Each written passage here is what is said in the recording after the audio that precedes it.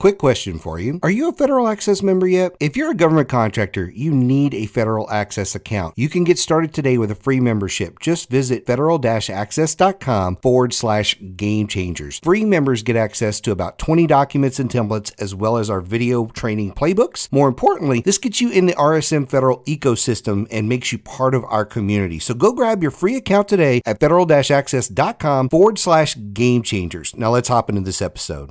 Welcome to Game Changers for Government Contractors. Game Changers is dedicated to helping you position for and win more government contracts. And now your hosts, Josh and Mike. Hey everybody, Mike Lejeune here with Game Changers for Government Contractors, and I've got an old guest here with me today, Mr. Kevin Jans. Kevin, I'd love for you to tell everybody a little bit about who you are and what you do. Kevin Jans, I am a former contracting officer, and what we do is we specialize in bringing more context to how government contracts work by using our experience as former contracting officers. Also have a podcast, which you've been on, called the Contracting Officer Podcast, and essentially we exist to help people when they think, wow, I wish I had a former contracting officer in the room for blank. That's the puzzle we solve for folks. Love the podcast. Like I said, I've been on yours. You've been on ours a few times now. We're probably the two oldest podcasts in GovCon running around here. I know we've been around. I think this is going into our 6th year. I think you probably have a year or two on us, maybe 3. Yep. I'm not sure. You've been around for a while. Yeah, we started in 2014. I remember the moment when I found yours. I was on a run down in Florida, and I thought, hey, somebody else is crazy enough to give this a shot. Yeah. I actually reached out to you on LinkedIn. Yeah. So welcome to the crazy world of podcasting. Yeah. So we've been surviving a lot of it. And so, one of the things for us was COVID. We ramped up, the volume of the podcast and everything. And I highly encourage anybody who's listening, go check out Kevin's podcast. It's a great podcast, the Contracting Officer Podcast. So the informal yet formal plug for the podcast there. It's a really good source of information. I think that's how a lot of people find us and find out about us. And you get to hear about really great topics like we're going to talk about today, where it was a topic that I hadn't really thought about a whole lot. And Kevin, you'd sent over an email saying, hey, I want to talk about these breakpoints in the process to relationship ratio here, and kind of how there's these breakpoints in contracting at different levels. So why don't you kind of give us the intro into what these breakpoints are and kind of what this is? The easiest way to think about something complex like government contracting is to break it into chunks that we can wrap our heads around. And so one of the things that we do is try and make the complex simple. And so this is an attempt at that, is taking all of the different sizes and varieties of contracts that are out there, and where are some breakpoints for them. And so there are breakpoints that are related to how government contracts work. And then specifically, we'll talk about how the relationship to process ratio changes. And so I'll stop for a second to talk through process to relationship ratio is just what it sounds like, is that some sales are made completely by the relationship. Like you buy your car probably from the same dealer that you always bought it from. You could buy that car anywhere, but you're buying it because of the relationship you have with the seller, potentially. There's other things that you buy based on relationship. Then there are things that are based purely on process, like when you buy something on Amazon. It's like you don't have a relationship with Amazon, you're just buying it, right? And there's a wide variety between those ratios. And the idea is, if you don't know what the ratio is in the sale you're trying to execute, you run into a brick wall. And this is really true in government contracting, because there are processes that can't be overridden. They're not hundreds of them. They're probably a handful. But if you don't know where and when they apply, they feel like a brick wall. Because all of a sudden your relationship was working along, you're ready to close the sale, and then we can't do that because of the process. And then other times the process is driving more of the overall award, and you get to, okay, you have to have this relationship to be enabled to actually close the deal. So they both matter. The issue is, what's the ratio? And so we broke them into these groups to be able to help people wrap their heads around. So I'm looking at a table that has a lot of data on it. So for the listener, it's going to be a little bit more difficult to track. So I'm going to break this into pieces. So the 4 pieces, the breakpoints, we'll look at them that way, in how government contracts are awarded. And again, this is from a contracting officer viewpoint of how I would award contracts. We aptly named them small, medium, large, and the major contracts. So a small contract is one that's going to be a couple dollars up to $250,000. To a lot of contractors, that's a big number. Well, that's also the simplified acquisition threshold, but that can be a big number, but that is a small contract in the overall scheme of government contracting. The next group is $250,000 up to $15 million. This is the contract value, right? Now, again, $15 million is a big number. That could be the entire revenue for a small business, can still have that amount of revenue, but it is a pretty big number. $15 15 million is a number where new clauses kick in, new approval thresholds for the contracting officers tend to kick in. This is a heuristic, by the way. This isn't like, don't say that it applies in this scenario everywhere. These are concepts to help people grasp the size of these contracts. But 15 million is kind of like that window where it starts to go from being a medium-sized contract to a large one. And so a large contract is 15 million to 100 million. And again, 100 million is one of those thresholds where a lot more reviews are needed. Certain things you can't do, like for example, you have to get special approval to award a single award or a single award IDIQ contract over $100 million.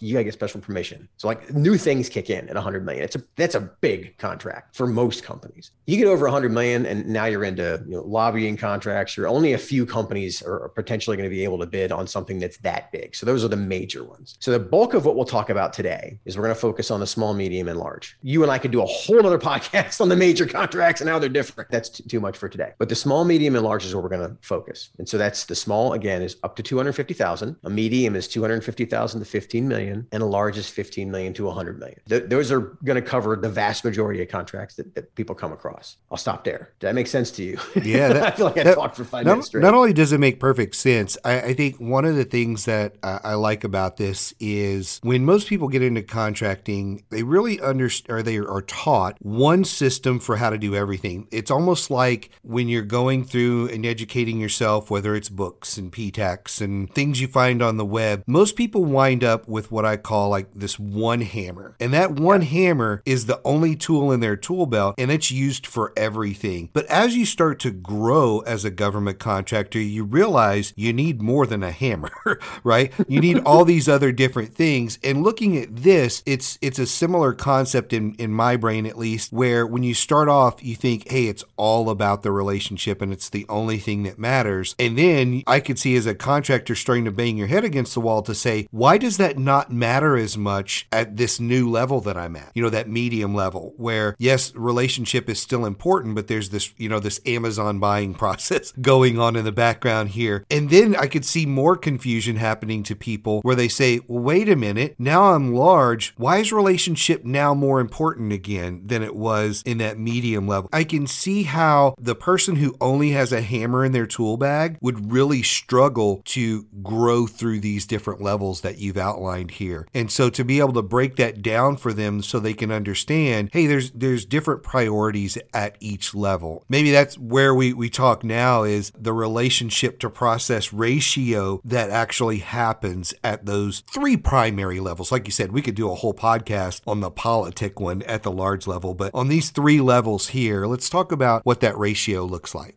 So at the small level, the up to 250,000, relationship is going to drive a larger portion. Again, it's not going to be 100%. Very rarely, in fact, I would say never is it 100%, but there's always an example somewhere, right? But the idea is you build a relationship with a buying office, with a customer, with somebody who has a government purchase card, with somebody who knows that you're a small business through the PTAC or through the small business office, or you're an 8A and they know that they can award to you. The fact that they're awarding to you directly as an 8A, there's a process to that. You notice there's a little bit there, but a lot of that is going to be based on the relationship. Is they got to know, hey, this is a small project. This is a plumbing project we have. This is an event we want a small company to manage. They can give you a $50,000, $100,000 contract with limited competition or potentially with no competition at all. And I get that there are nuances to that. For 8As, you can award up to $4 million. Again, this is a heuristic. Rabbit trails are everywhere. But the basic concept for the average small business who's targeting a smaller contract, it's going to be more relationship. There's still that process. You need to be registered in SAM. They still have to know who you are. They have to know you can actually do the work. All that stuff is there. There's some clauses that apply. But if they don't know who you are, they're not going to email you and say, hey, would you bid on this? And if it doesn't make it to the system for award management to be a formal RFP, you're not going to know about it. Therefore, the relationship matters to be able to get you some of these,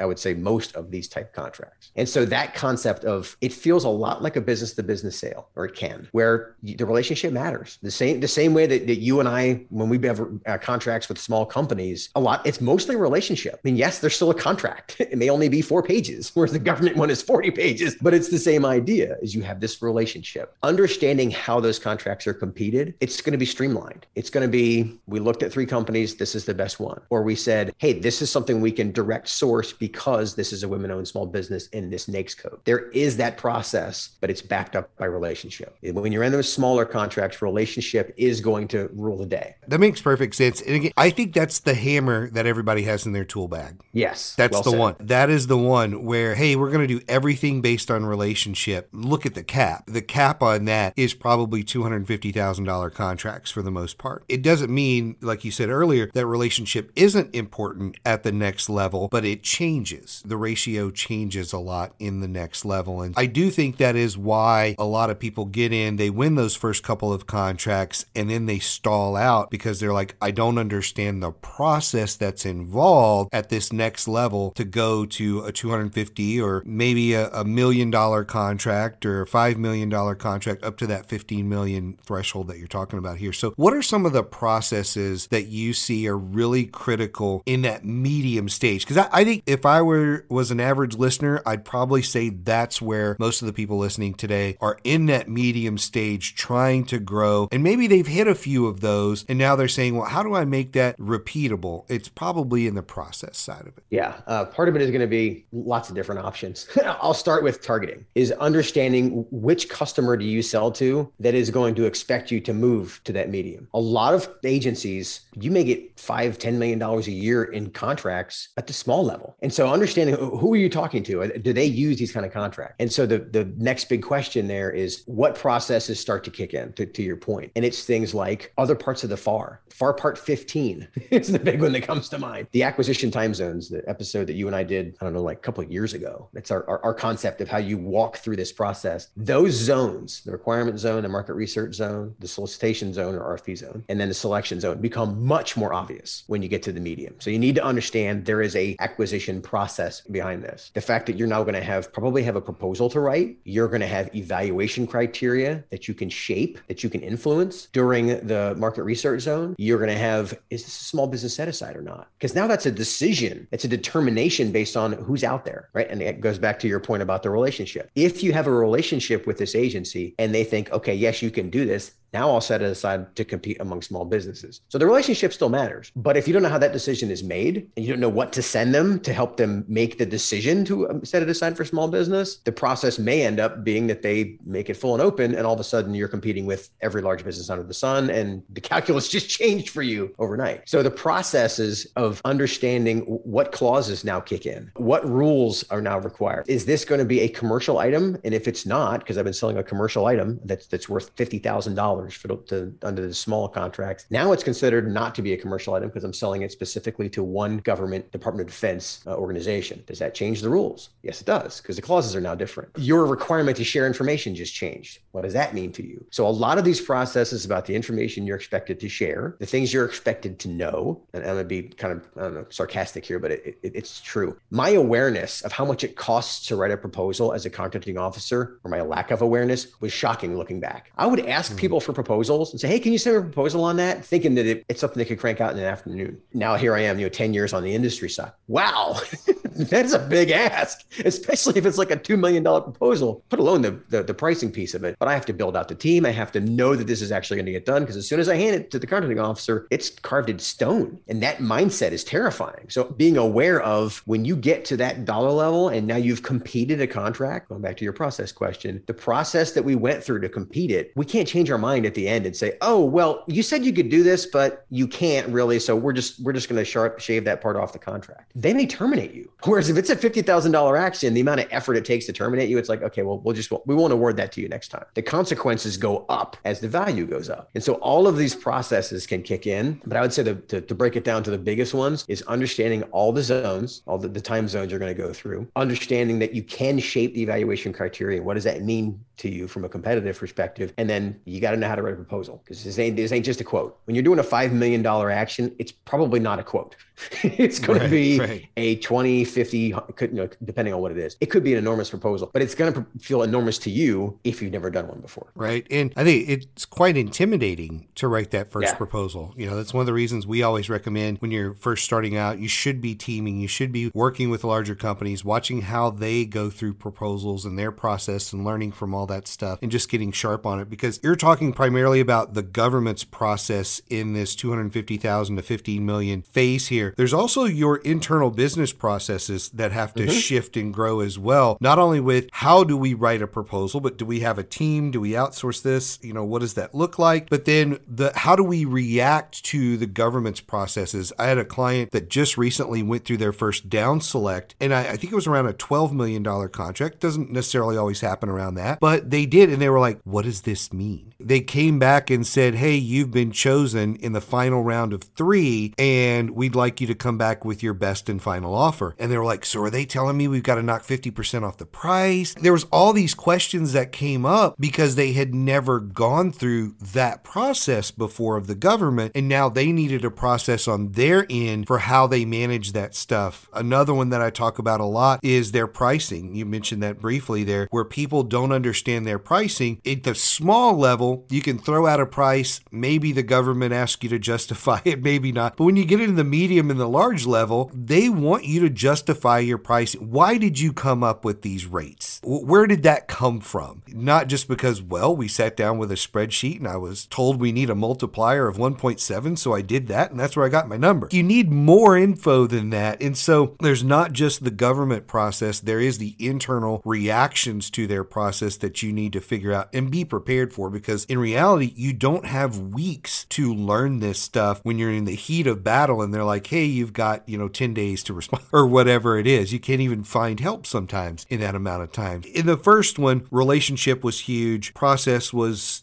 somewhat of a factor. We get into the medium stage, relationship is still a factor, but learning all the processes even more. Why does it transition in your mind when you get to the large phase and now relationship becomes way more important again? The biggest reason is now you have the opportunity, the expectation to be able to shape the opportunity more. For example, let's say you're the incumbent. This is a $25 million contract. I'm picking one off of memory. When I awarded a contract for training services, for $25 million contract, they had to compete. That actually was a down select where we awarded 3 contracts. And then the one who delivered the best got the $25 million contract. That follow-on process to compete it 5 years later, they influence that greatly. They're in a position to be, as the incumbent, to be able to say, hey, this is what worked. This is what didn't. This is the evaluation criteria that seems to work, and the government can decide to go with that or not. But your ability to influence is driven by relationship. If they don't know, I'll use myself as an example. When I managed a $50 million contract at SOCOM, if we didn't know who you were when you submitted a proposal, that's a huge red flag. We have to have some kind of relationship with you, or we're not going to trust you can actually do it. Because the expectation at $50 or $100 million, you can write a proposal. At that dollar level, you're probably hiring a professional to nail the proposal. We got to be able to know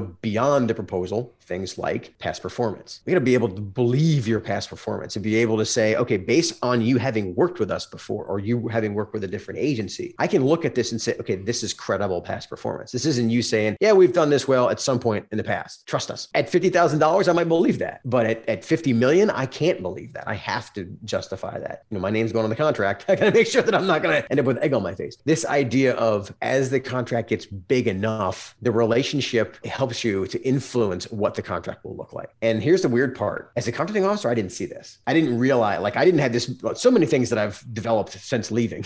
I didn't see them clearly when I was a contracting officer. This is a great example of that. I didn't realize how much the relationship started to swing back to be more important once you get above a certain dollar threshold. And in this case, we figured out that 15 million seems like that spot. But you get to a big enough contract where somebody in this office, when you submit your proposal, somebody here has to know who you are. Somebody has to be able to say, okay, this proposal is not fiction. Other than calling the Defense Contract Management Agency and asking for a performance review, I got to be able to say, can they actually do this? Do we know anybody there? Did they obviously know us? Does the tone of their proposal match our language? That was a big one for me. When you're writing to a government agency and you're writing a $50 or $100 million proposal, the expectation is that your tone, your words, your language, your examples matches exactly what they're looking for. You could be close enough at 50 grand or even at 5 million because it's a smaller contract. But at that dollar level, we're expecting you have a relationship with us. We're expecting that you know who we are. Otherwise, we're taking a huge risk of giving you a contract that big. With that, one of the things I'll say that I've witnessed happen is where you're in the Q&A period for an RFP, and if you don't know the agency, you either get very limited or almost no answers back during the Q&A period. You don't really influence that active RFP. Where I've seen on the other side, where whether it's an incumbent or somebody who has a deep relationship, they ask questions or ask the government to make a change to something that's already an RFP. You're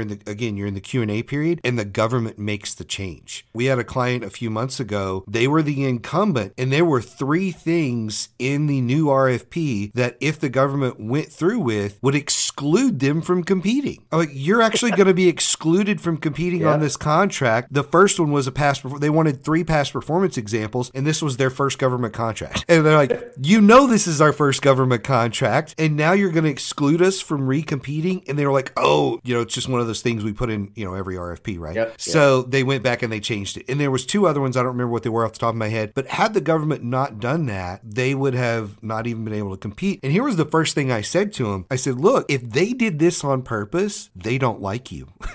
I'm like, they clearly didn't like the job you did, and we've got problems. So we need to identify. I was like, how happy are they with you? We had to have that conversation. I'm like, they seem to love us. Okay, well then I think this was an accident. And sure enough, it was. But I've seen on the flip side others where they did try to influence, and they were like, yeah, they're not too happy with us, so they won't let us change that stuff. But if you have a relationship, I've seen the Q&A period just be a miracle worker for some people to go ahead and compete for that incumbent contract and win it. That's one of the places that I've seen where the relationship is just so important here. Crafting those questions is one of the things that we find ourselves doing a lot. If you want to get that answer of, do they like us or not? And then if I word this in a certain way, is it going to tip off what we're doing? And can I ask this question in a certain way? To back up one of your points is how quickly they respond to your question. As a contracting officer, I usually have to answer every question. Like there's certain nuances where I can say, well, we've already answered that. But most of the time I have to answer it. How quickly I respond and post the answer to the question, particularly if it's a live RFP, that's an indicator of how much I care that you get the answer. Unless I want to be a real jerk about it, I could actually wait until like 2 days before the RFP is due or the proposal's due, in which case you don't have time to turn the bus, right? And so having the ability to influence it even after the RFP drops, but more importantly, during that market research zone before the RFP drops, like I think you guys call that the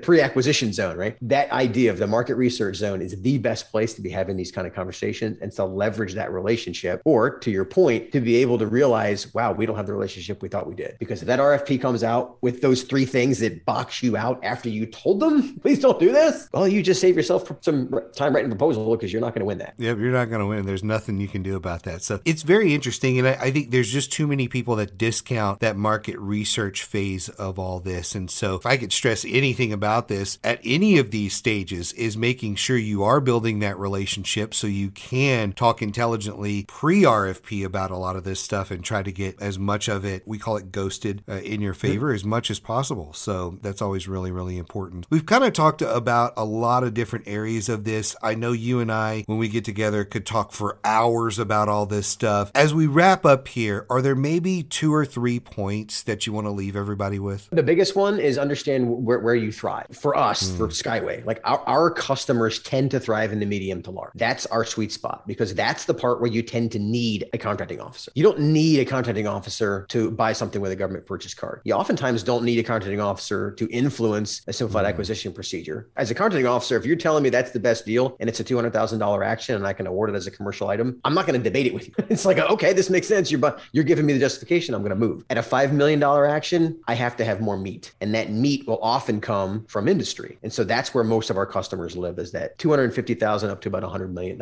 And so understanding where you play as a contractor is going to help you things like, where do I have to learn? Do I have to learn FAR Part 15? Or can I focus on, like, if you only sell through IDIQ contracts, like large IDIQs, learn 16.5. A lot of FAR Part 15, you only care about that when you win the first one, the first large GWAC. But once you've got it, now you're living in 16.5. Understanding those little nuances of where you live is a really critical part. Second thing I'll say is targeting, is figuring out the agencies that you sell to or that you want to sell to, where do they live? mentioned that about 10 minutes ago, this idea of targeting. If the agency that you buy from mostly uses simplified acquisition procedures, you're coming to them with these giant proposals, expecting you're going to be able to win work that way. That's not how they compete. What they want to know is, what can I buy from you now? Likewise, like for example, a lot of my jobs that I had when I was a contracting officer, like with the Air Force, most of the contracts that I awarded were over 15 million. They were definitely over 250,000, but a lot of them over 15 million. So if your expectation is that you can just move into that space without understanding the differences between that space and the under 250,000, you're going to have frustrations. The last thing I'll say is these numbers are as of today.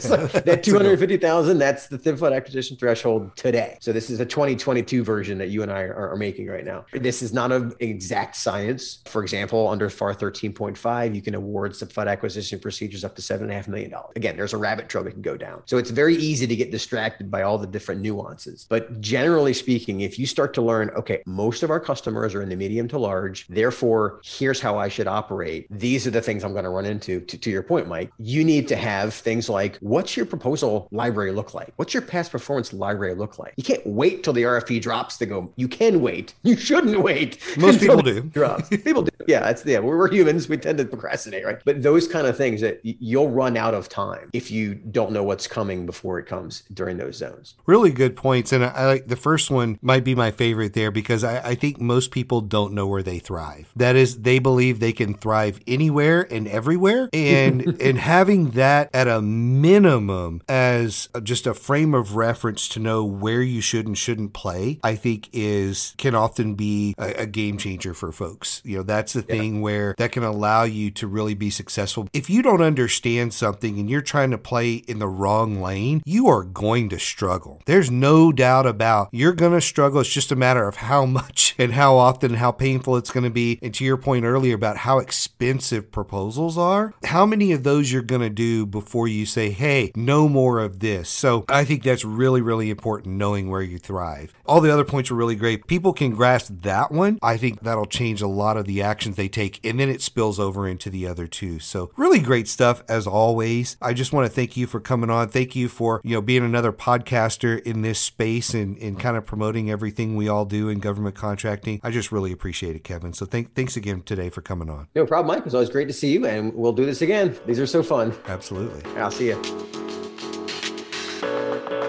Thanks for listening to Game Changers for Government Contractors. For a full list of episodes and other resources, be sure and check us out on the web at www.rsmfederal.com/gamechangers.